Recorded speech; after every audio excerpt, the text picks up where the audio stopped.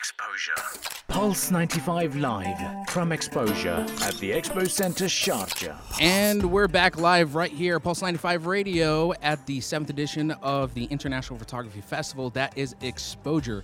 There's so much to do here and so much to see for the curious-minded or anyone in the field. If you have a hobby in photography or filmmaking, then you ought to come here. This is the third day of Exposure, and believe me, it's a huge itinerary from seminars to exhibitions and workshops and industry experts. We got some of the most world-class photographers, and with me today, a storyteller by the name of Randy Olson. It's my pleasure to introduce Randy Olson, a renowned social documentary photographer who has traveled to over 50 countries in the past 30 years.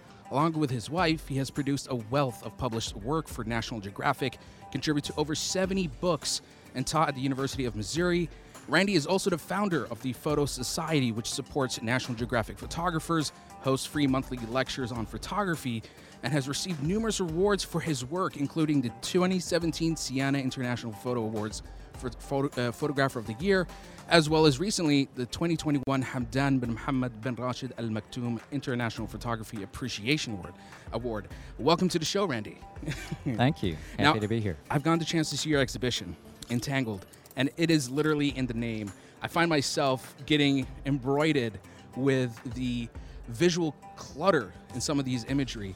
I would say there's like this main theme that you're going for, and maybe it's intentional, maybe it's not. It's personally like an interpretation for anybody who sees it. The theme of waste, you know, and the byproduct of, you could say, maybe a human presence to the beautiful nature in our world. One of my personal favorites is the Indonesian river, where some of the illegal miners are chipping away right beside, and it's almost like the water's going to tip into the mine, but it doesn't, and it feels like nature's always at edge with humans. Can you tell us a little bit about these photographs, because some of them just are almost overbearing, you know? I could sit and nitpick some parts of it, and there's still more story with every frame. Well, that's very nice of you to say.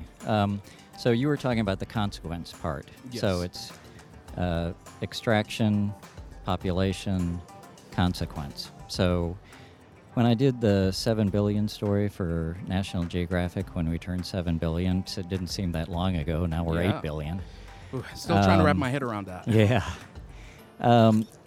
It turns out, you know, I'm a journeyman photographer, but a lot of my assignments have involved resource extraction and its consequences, how it affects pristine ecosystems, indigenous populations, that kind of thing.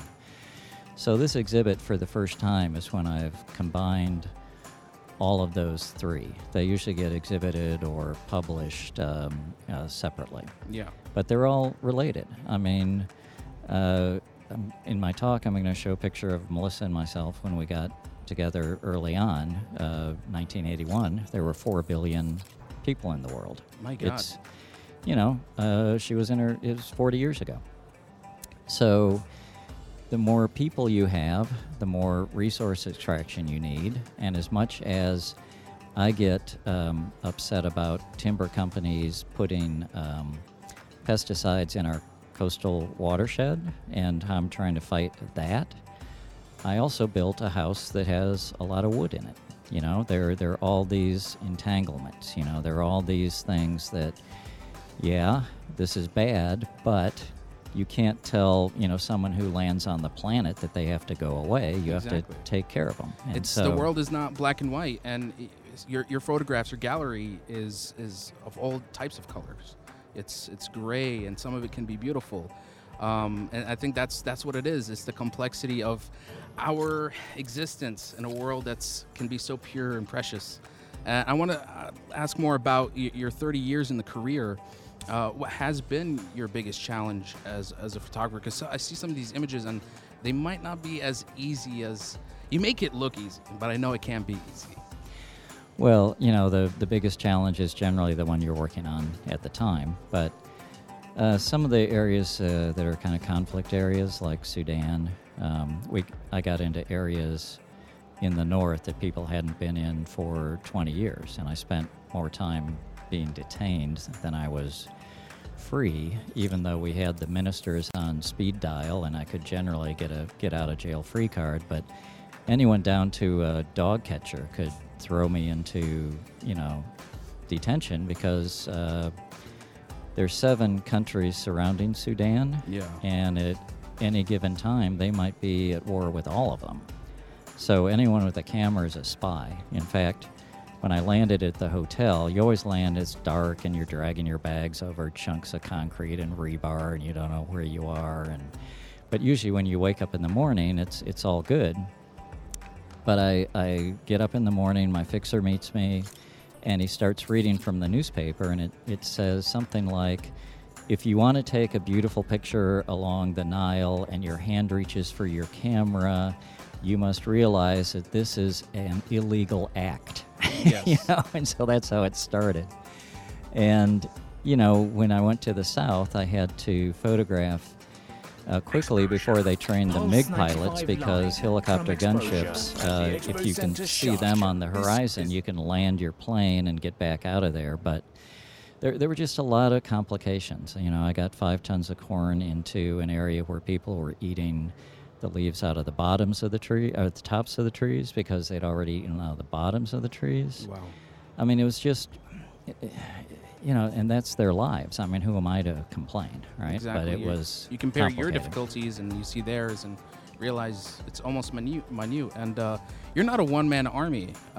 You do this with your wife, Melissa. And I wanted to ask, how is it that you you two can collaborate your photo projects? We don't collaborate on all of them, but there have been multiple ones where we have, and we tend to cover overlapping territories. I mean, we don't. Sometimes we photograph together, but often we have separate missions, and then end up in the same place eventually. Mm. And you being such a master of your work, sooner or later, sometime in your life, you found yourself becoming a mentor. So how do you find that balance of being a photographer, but also being a teacher at the same time? Well, right now I'm trying to help nonprofits, not only in our area, but in other areas. So what's happened in the United States with Web 2, when all the advertising went to, the web instead of newspapers and all that, we have all these news deserts. And so instead of media organizations or healthy media organizations, we've lost 60% of our newsrooms and 80% of the photographers. And we find ourselves even getting more digitized. Yes, and Web 3 is coming, so I'm trying to help these nonprofits because social media is not making up for these newsrooms that have disappeared. It can be quite a clutter. Yeah. Information obesity and all. And so you end up, instead of having a newspaper, you've got someone pounding away on their laptop on their kitchen table doing newsletters. So I'm trying to, my mentoring is very strategic because I don't have, a lot of time, but I do want to do this. So the mentoring is now getting those folks up to speed visually as they're struggling to take on, large resource extractors and other folks that are polluting their environment, which is my, theme. Yeah. By making them more visually aware. And I can generally get someone with an iPhone pretty in a pretty good shape with just kind of the patina of professionalism you have to put over a picture. Content takes a long time. But my goal is to get as many of these folks up and visually literate and communicating better in their missions where they're these David and Goliath kind of missions. Which brings me to your most recent contribution. You're doing a focus group called Building Visual Language, happening, or it actually did happen, and it sold out. So that means it seems a lot of people were very interested. But I want to ask you a little bit more about this focus group and how can it impact anybody who's starting in the industry and those who probably have been there for quite a while. It was the same thing. It was that I was just talking about. It's this patina of professionalism. It was only an hour, so it was pretty much the same thing I'm doing with these nonprofits. So one of the stories I've done is plastic around the world. And so I was in a lot of dumps, so you've got to make a decision. How pretty am I going to make this dump look? And you've got to make it look good enough so that someone is going to pay attention to the photograph. You hope they read the story, get more information.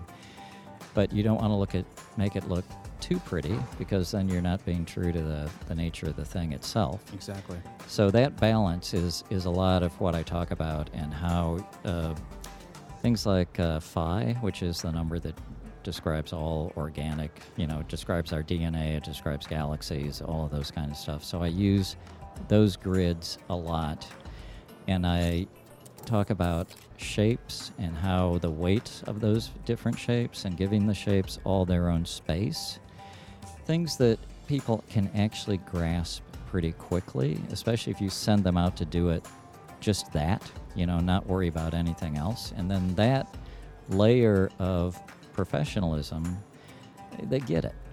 And it helps. I mean, to bring someone up to a professional photographer takes, years. But this approach that I've kind of developed by teaching a workshop at Stanford semester after semester after semester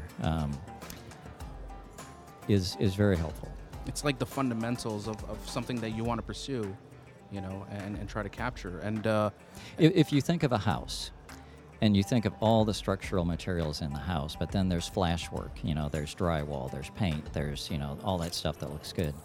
I'm just talking about the drywall and paint. I'm not talking about the wiring. I'm not talking about the masonry, the plumbing. It's focusing in. Yeah. Honestly, a very fascinating insight. Randy Olson, I urge you to check out his exhibition labeled Entangled. And believe me, you're going to find yourself coming back to it a couple more times. I think before I interviewed you, that was my third time coming back there. And I find myself, just dissecting something new with some of your photographs. Phenomenal stuff. And this is just one of the many photographers we have here. Randy Olson, thank you so much for being here at the Exposure. And I hope you have a great time. And we hope to have you again here next year in Sharjah. Great. Thank you so much. Absolute pleasure. Let's take a short break, and coming up next, we have another photographer we're going to speak to more right here at the 7th edition of Exposure, only on Pulse 95.